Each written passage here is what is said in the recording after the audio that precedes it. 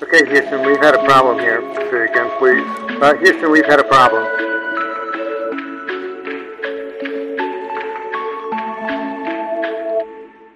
Hi, and welcome to the We've Got a Problem podcast. I'm Andrew Wallace, and today I'm talking to Fiona Demark. She's an inspirational speaker, executive trainer, resilience coach who focuses on providing practical strategies that can make a lifelong impact upon participants.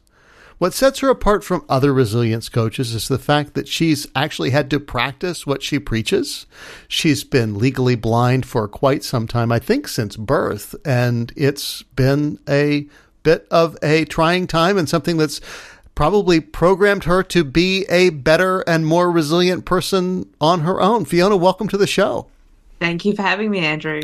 Absolutely. Absolutely. So, I alluded to it a little bit in the introduction, but you're going to need to give us some background. How did you come to be a resilience coach? Let's get into that just a little bit. What brought you here? So I guess it came in little steps, and as things do, like I think, you get thrown into things and you don't really realize that you're doing them until you sort of, look back with a bit of perspective. So I guess I realized when I was a teenager and going through quite a tough time with, just general teenage stuff, like, you're trying to build your identity and you're trying to sort of, carve out that place in the world, and doing that with a disability and negotiating how that all, is going to pan out when there's people telling you that you can't do the stuff that you think you might want to do. And I think that I got to the point where I kind of hit rock bottom and then worked out that it was, that was the foundation to start building upon again. And that at that point in time, I realized that I had the capacity to help others. And it's not until I look back now that I realized that I started doing that sort of, when I was 16 or so, and decided that my life was sort of going to be dedicated to, I guess, using my own story to help others. And it only became sort of, clear with that hindsight, I guess. But yeah, it started. Sure. Started back as a teenager. So you've been doing this for a while. You've been coaching people through stuff. I do want to talk about a couple of things before we really get into it. And one of them is that you're legally blind, right? Blindness is a spectrum. It's important for people to realize that it's not like a binary situation. It's not you are or you aren't. There's a whole level of things. How much can you see? These days, look, this is the thing too, is it gets to a point where, you can't read the chart in the doctor's surgery anymore. And so then they have special low vision charts that are like 10 times bigger than that one that most people are used to seeing. And once you can't read that anymore either, it becomes very difficult to actually quantify it. Right. Yeah, exactly. But I'm guessing, my assumption, probably less than 10%. So, and it has gotten worse as I've gotten older. So I've sort of had the experience of that spectrum, I guess. So, it's been a gradual thing, which has been great because it's allowed me to adapt along the way as well. Well, that's something that perhaps a lot of people don't necessarily have with certain disabilities. Where there's less of a period of adaptation. It's just you have right. Yes, exactly, exactly. And of course, having time is a luxury that a lot of people don't have.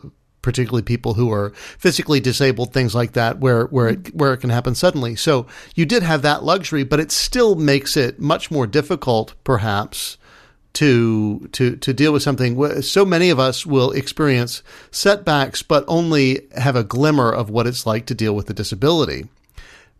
That doesn't mean they're not setbacks in the time, and that the lessons that we have to learn don't apply, right? That the things that you have to teach don't only apply to people who are experiencing massive life change. Even a setback in business, or losing a job, or being passed over for a promotion can be a sense of adversity. So how do we better deal with these moments, big and small? What are some tips that you've got for the audience? I think it's about acknowledging that, this is life. Like, we're not always going to have a smooth smooth run and get all the things that we hope we do in life. And, you know, to be honest, if that happened, life would actually be probably very boring because, you know, we wouldn't get to, we wouldn't get to experience the highs as well as, you know, having that experience of the lows. And so, you know, just as easily, if you get yourself a promotion, well, you know, that wouldn't feel as amazing as if you just kept on doing the same thing all of the time either. Right. So I think it's about, you know, I guess understanding that these things are going to happen and you're the one that's in control of the way you react. And so taking, I guess, a bit of accountability for your own reactions to the situations that you're faced with, instead of blaming other people and blaming the situation, actually think about, okay, well, this is my space to be able to be a little bit sad or a little bit angry or a little bit whatever that emotion is for the time being.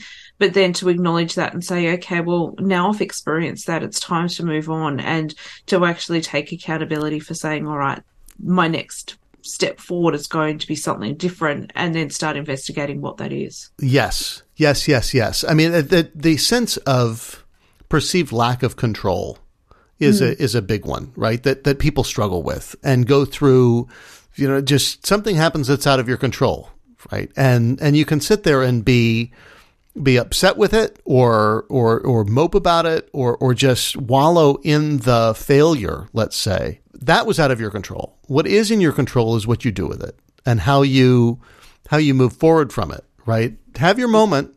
Take your moment. I had a guest a while ago who was a voiceover artist, voiceover actress, things like that. And she said that failure or being passed over for a job is so common. You don't get the job. You submit the audition. You do all these things, and you get invested in these. You just like applying for jobs that we all do, where you're sending out a resume and you get your heart set on something and then it doesn't happen and it's a setback. It feels bad. But she said, look, I give myself 10 seconds. I give 10 seconds of like, that really sucked. That was horrible. And she goes, honestly, 10 seconds. And it's like, all right, I'm done. Next one, let's, how are we going to move on? What am I going to do with that? How am I going to go forward? How can I make sure that try and make sure that this doesn't happen, or what can I do to change, or how can I optimize, or what can I do with that? And sometimes it's nothing, right? Hey, I can't do anything about that one thing, but what I can change is how I perceive it. Yes, absolutely. So, I mean, part of the question is how can we do better? Right? How has tapping into your own inner reserve of resilience helped you thrive, helped you seek adventure, those kinds of things? Tell us some stories. I think it's about, you know, having that mindset of just switching and going, you know what, if there's something that I can't do, there's plenty of things that I can do. And I think many times it is about just taking that chance and going outside of your comfort zone and doing something that is just that little bit unusual, and, you know, not being concerned about what other people are thinking, just doing things for yourself. And I think that's the basis of resilience, in the sense that, you know, you stop behaving according to what other people want you to do or expect you to do, and actually just going and doing the things that you really love and the things that make you happy and the things that are, you know, using your unique gifts and tools. And so for me, I guess I do have a sense of adventure. And so although I've got a disability, it doesn't necessarily mean that I can't go and experience that adventure. And so, you know, people might think, oh, you know, you shouldn't be doing some of those things that are, you know, probably dangerous to start off with, but let's just add in the fact that you can't see what you're doing as well. That sort of adds a whole new level to it. But where's your sense of adventure? Where's your sense of excitement? Yeah. So what? Let's go. Exactly. Let's do this. Yeah. Well, and part of it is, why let that stop you, right? You go, well, yeah, it's dangerous to begin with, but other people are doing it. That's right.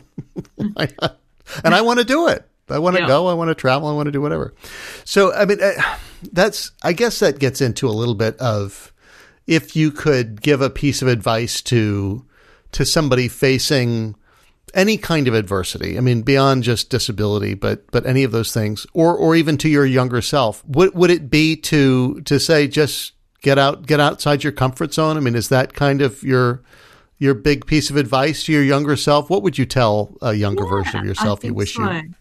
I think the biggest thing is, stop worrying about what other people are thinking about you, and do what you need to do for yourself, and to stop being comfortable. So many of us, I just want a comfortable life. But when you think about a comfortable life, that becomes, to me, a little bit of a boring life, I think, because it means that you're doing the same thing all of the time and you're not going outside of that comfort zone and not experiencing something different. So I think, to really experience life, you have to be outside that comfort zone. You have to be doing something that's different. You have to be, pushing yourself. And there's a certain level to pushing yourself. I mean, you don't want to go to do something, ridiculous that is, so far up the other end of the spectrum from what you would normally do that it's sort of, a point where you're fearful, but to the point where you just go, you know what, this just doesn't feel quite good, but I'm okay with it still at the same time. Yes. I had a guest on the show, and I've referenced him time and time again. I'm sure my listeners are tired of hearing about it, but Kevin Palmieri from Next Level Minds talked about being in your comfort zone, your learning zone, and your anxiety zone. And nothing happens in the comfort zone, right? No. Nothing. No, you're just there. It's the same. It's blah. You know what it's going to be. And it might even be a psychological phenomenon to never want to get out of it and to have your comfort and your anxiety zones right next to each other where there is no learning zone. For the most of us, there's that level where you go, I'm not comfortable, but I'm also not super anxious about it, right? That because once you get into the anxiety zone, now you're not taking in new information. You're just it's fear, right? It's total fear. Yeah. So, but being in that learning zone, and what talking to other guests, I've really formed the idea and crystallized it that the learning zone moves, right? That you might then get comfortable being out there doing that thing that was previously a little bit uncomfortable. And so you've got to keep bumping up against where the anxiety zone is to keep doing it, keep pushing your boundaries just a little bit. And like you said, I mean, I totally agree that we have to have the lows to appreciate the highs. You have to have those moments where things are different, where you've got something else that because if it's all the same, if it's all whatever the level is, we're almost going to adapt to it. You adapt to a high level of energy or whatever, and then to not have those moments of silence or stillness or whatever, then the peaks and the valleys, I suppose, make the spice of life. So let's talk a little bit about your coaching process. You're an executive trainer, you're a coach, you're an inspirational speaker. What is your kind of coaching process like? Who's your ideal client? Where's your sweet spot?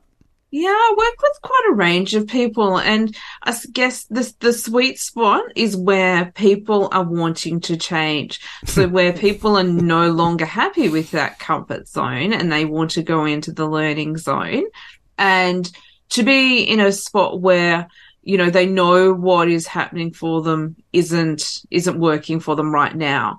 And then I always individualize my coaching to that specific needs of the person. And, we sit down and we go, okay, well, where are you now? And really reflect upon that and reflect upon the things that have created that current situation, and then move forward and say, okay, well, now we've got all of these things that we've collected as an answer to sort of what's created the now situation. Now we know that they're potentially your barriers, your obstacles for moving forward. How do we now change those ways of thinking or overcome those obstacles to get to where you want to go? And so I really sit down and clearly work out, well, what are the future goals, and, break those into small pieces so it makes it easier for people to be able to then reach those goals by overcoming those things that they've identified that are stopping them from getting there right now. Yeah. I mean, having a plan, having somebody to work with, right? Having a coach, somebody to bounce things off of and go, here's what I'm thinking, and here's where I think we need to go. And you go, well, okay, we need to, let's break that down a little bit and find a way to get there together. because so often we all have these ideas, these grand plans. And I think there are lots of people who go into situations just, I have this vision. You go, great. How are we going to make that happen? Yeah. I want that for you. I want you to be successful. I want you to thrive. I want you to be happy. I want you to rule the world. Great. How are we going? What steps can we take right now? How can we take massive action to make that happen? Yes. And that, again, most people don't get the planning period right. They just want to try and jump in or jump from task to task or moment to moment and do it. And that can oftentimes result in, it's that old thing which says that the definition of insanity is doing the same thing and expecting a different result, which it is and it isn't, right? The definition of insanity is not that. You can look it up, but that's not what it is. But it is certainly a way to give yourself the same kind of situation. You're going to get the same result out of it. And that's oftentimes what's put people in the situation that they're seeking your help in the first place, right? Absolutely correct. Because what happens quite often is, if it's not working for you and you're doing the same thing, then next time you do that same thing to get to the goal that you want to do, it then becomes this self-fulfilling prophecy of, well, look, see, I told you I couldn't do it. And because it's doing that same process without having the planning and the structure and things behind it. Because, sometimes it is about making sure that, okay, well, if I'm going to do this, I need to have some kind of structure behind whatever it is that I'm trying to do. So, the perfect example is, I work a lot with getting, people into employment, for example. And, there's no point in saying, hey, well, I want to have a job if you don't have that structure of, okay, well, my self-care routine is going to support me having a job. So if you sleep in until 11 a.m. and stay up until 2 a.m., you aren't, eating properly, you don't sort of, do your general self-care, translating that into, okay, well, I need to be presentable at, 8:30 a.m. to be, attending a workplace is just totally outside of the realm of what's possible. So, it's about setting up that structure and going, well, you know what, you probably, you can go and get a job. There's nothing to stop you getting a job, but whether you can sustain it or not is going to be based upon having that structure and that routine in place before you go and get the job. Yes. And habits are huge for me on this show. And I think there's been a lot of research about it in the marketplace lately about the power of habits, Atomic Habits, James Clear's book, the Charles Duhigg book, The Power of Habit, all those things, just setting structures in place and making behaviors automatic, which takes time, but that kind of pre-work makes a whole lot of other excellence possible, right? We can get you a job. Whether you're going to be able to sustain it over time, over months and weeks, if you don't take care of these foundational things, sleep, personal care, all those kinds of things, it's going to be tough. And it's going to be a big transition if you've been, again, going to bed at 2 a.m. and, sleeping until 11. So what would you say the biggest hurdle to growth is for your clients? What are you seeing that's holding a lot of people back that if you could just wave a magic wand, you would fix? Your personal accountability would probably be the biggest one, to sort of say, it is, as we spoke before, about your choices. And you're the one that has the choice. And instead of blaming other people for all of the things that are going on and what's happening to you, to just take accountability for, okay, well, this is what's happened. I'm the one that's got the power to make the changes that I want for the future. Yep. And that in itself is such a powerful thing. But so many people don't realize that they're the ones that hold the power to make the change. I cannot agree with that more, because we just see it. it's prevalent. If you don't believe that that's the case, look at social media and what people are posting and what's going on in the world. And we seem to be having a crisis of personal accountability. And by the way, it comes in the way that people vote too, and do everything. And I'm not trying to get political, and we're talking across country borders here. So there are totally different issues going on, but it seems to be something worldwide that people are trying to escape a level of personal accountability, that they want somebody else to take care of it. And if I just do this, or this candidate or that one is going to fix all my problems and remove the crabgrass from my lawn, and everything's going to be great if X, Y, and Z happens. And you go, but there's no focus on what you can do right now to make this change. That what's within your control. Yeah. And even if we sit at the political sort of level of something, I mean, I'm quite a huge advocate for, having your say.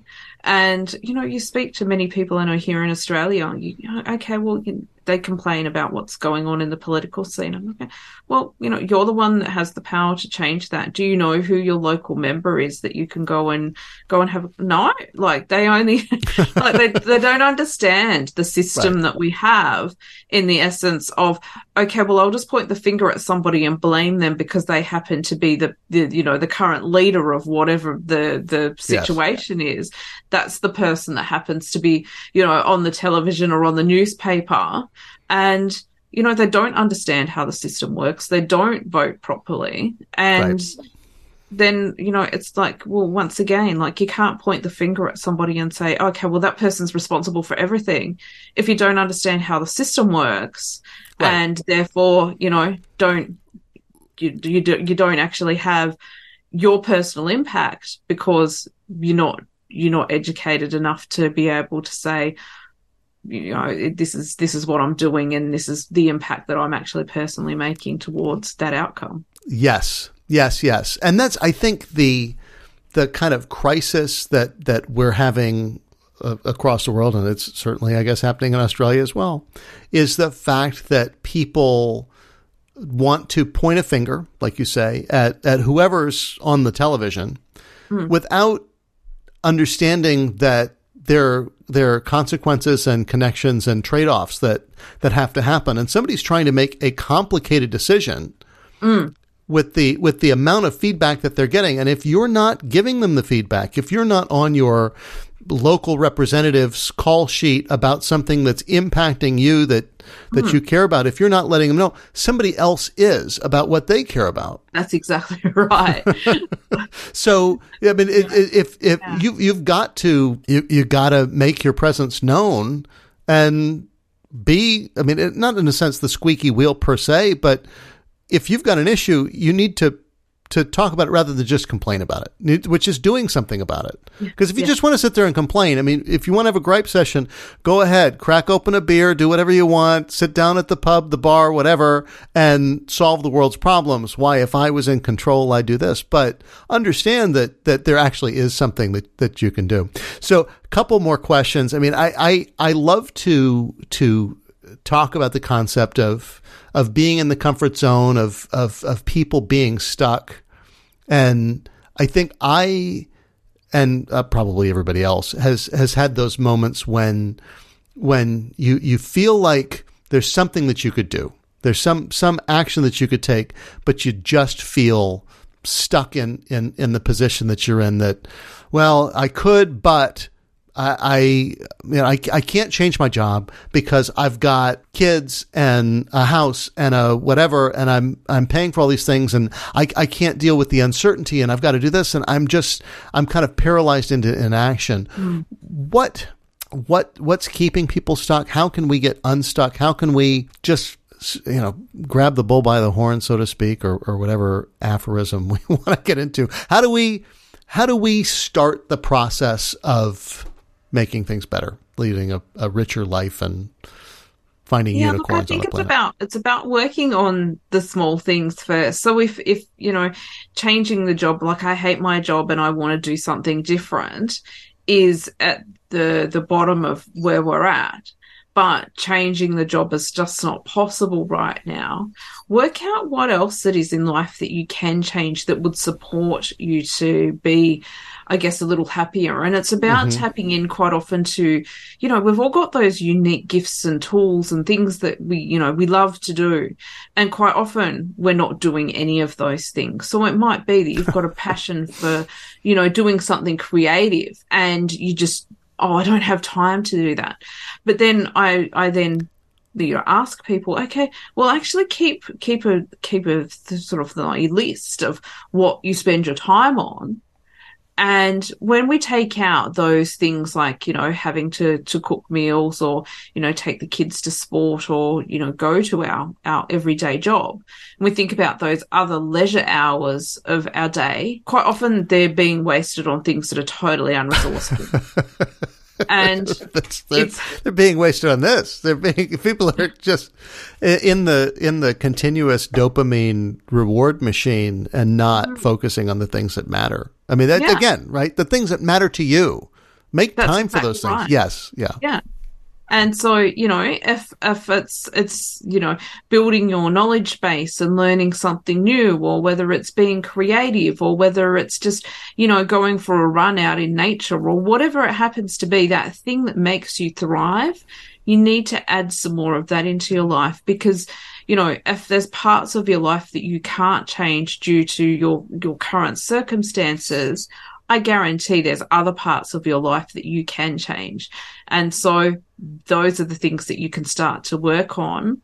And then, once you're feeling it raises that level of energy that you have and that, that ability to now be out of that stuck position and go, oh, well, look, I can potentially change some of those other things as well because now I'm feeling better about myself and I'm actually enjoying my life. Yep. Well, let's bring more things in that I enjoy. Yes. Fantastic advice and some that I should probably adopt myself. So a couple questions that I'll ask everybody before we close this out.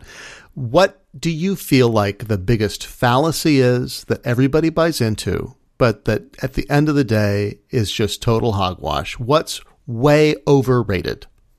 And this can be anything. This can be general in the entire world, or it can be specific to your individual niche. What do you feel like is overrated? I don't know how often you get this answer, but I would say social media. Yep. I think, and just that whole celebrity thing, just looking at other people and judging yourself against them. And, some of that's okay in the sense that if that inspires you to be something different and do something different that then relates to your own personal growth, then fantastic. But if you're using it as a comparison and you're then feeling miserable because you feel that you could never reach the potential of whatever it is that you're looking at, then that's really unhealthy. Yes. And I've talked about it, I think, time and time again on this show, that you're comparing your inside to somebody's curated version of their outsides. Mm-hmm. And that's a dangerous, slippery slope because you have no idea what's going on behind the curtain. Absolutely. You're just seeing what somebody's putting out for the world. Yep, 100%. The people that seem to have it all together and the most, you imagine, I don't know, I'm sure Beyonce gets up and has a headache or has a bad hair day or has whatever. Probably. You know what? There's plenty of people around that support and look after that situation because, the support structures are there. And so, even those people that have those bad situations, sometimes they've got so much support in place that we just don't ever see that. Right. Yes. And I mean, I think that social media has had a lot of untapped potential to break down barriers, and instead it's done the opposite and form all these viewpoints inside the heads of children and teenagers and adults that here's what a body should look like, here's what people should look like, here's how you should be going out to every meeting and all the makeup tutorials and all this that and behaviors as well, so many people just misbehave and say terrible things because they're sitting behind a screen. Yes. And it's just like, you know what? You would never, ever say that to somebody in person. Just because you've got the safety of the computer screen doesn't mean that you still should be putting it out there. You know, I quite often think of the whole theory of if you can't say something nice, don't say anything at all. We've lost that completely in the world of social media. Just people go off and say whatever they want because it's anonymity, right? That's right. And my opinion is right. You know, just because I believe in this, then I have a right to be able to say what I think. Yep. And there's nothing wrong with that. But the way that you portray that information definitely sometimes can get skewed. Yes. But I think it's starting to bleed over into our daily lives where people are starting to lose the ability to actually be sociable, especially since the pandemic and all this, and we were at home and we all went feral, that there's this, that we're losing the ability to take in alternate viewpoints and to accept anything that, or have a discussion, even just a compassionate, passionate discussion about something, to talk to somebody who has a different point of view and talk about it instead of just, I can't listen to this guy, cancel him, cancel her. I don't want to hear it. Yeah. Not listening. So on the other side of it, what do you think is the most underrated concept? What are people overlooking? What are people missing? The flip side of what we just spoke about. So that personal connection and understanding that other people have a different perspective and actually going and seeking that other perspective and being open to it and saying, you know what, I didn't know that was a thing and please tell me more about it. So you've actually got the opportunity to learn rather than just saying, blip, I don't want to know. It doesn't fit in with my little picture of the way that I like life. To actually go and experience different things, learn about people, because all of these things that we judge people for, quite often, if you actually learnt a little bit more about that person's situation, you would suddenly realize that, whoa, you're judging the outside and what's happening on the inside is totally different. Yep.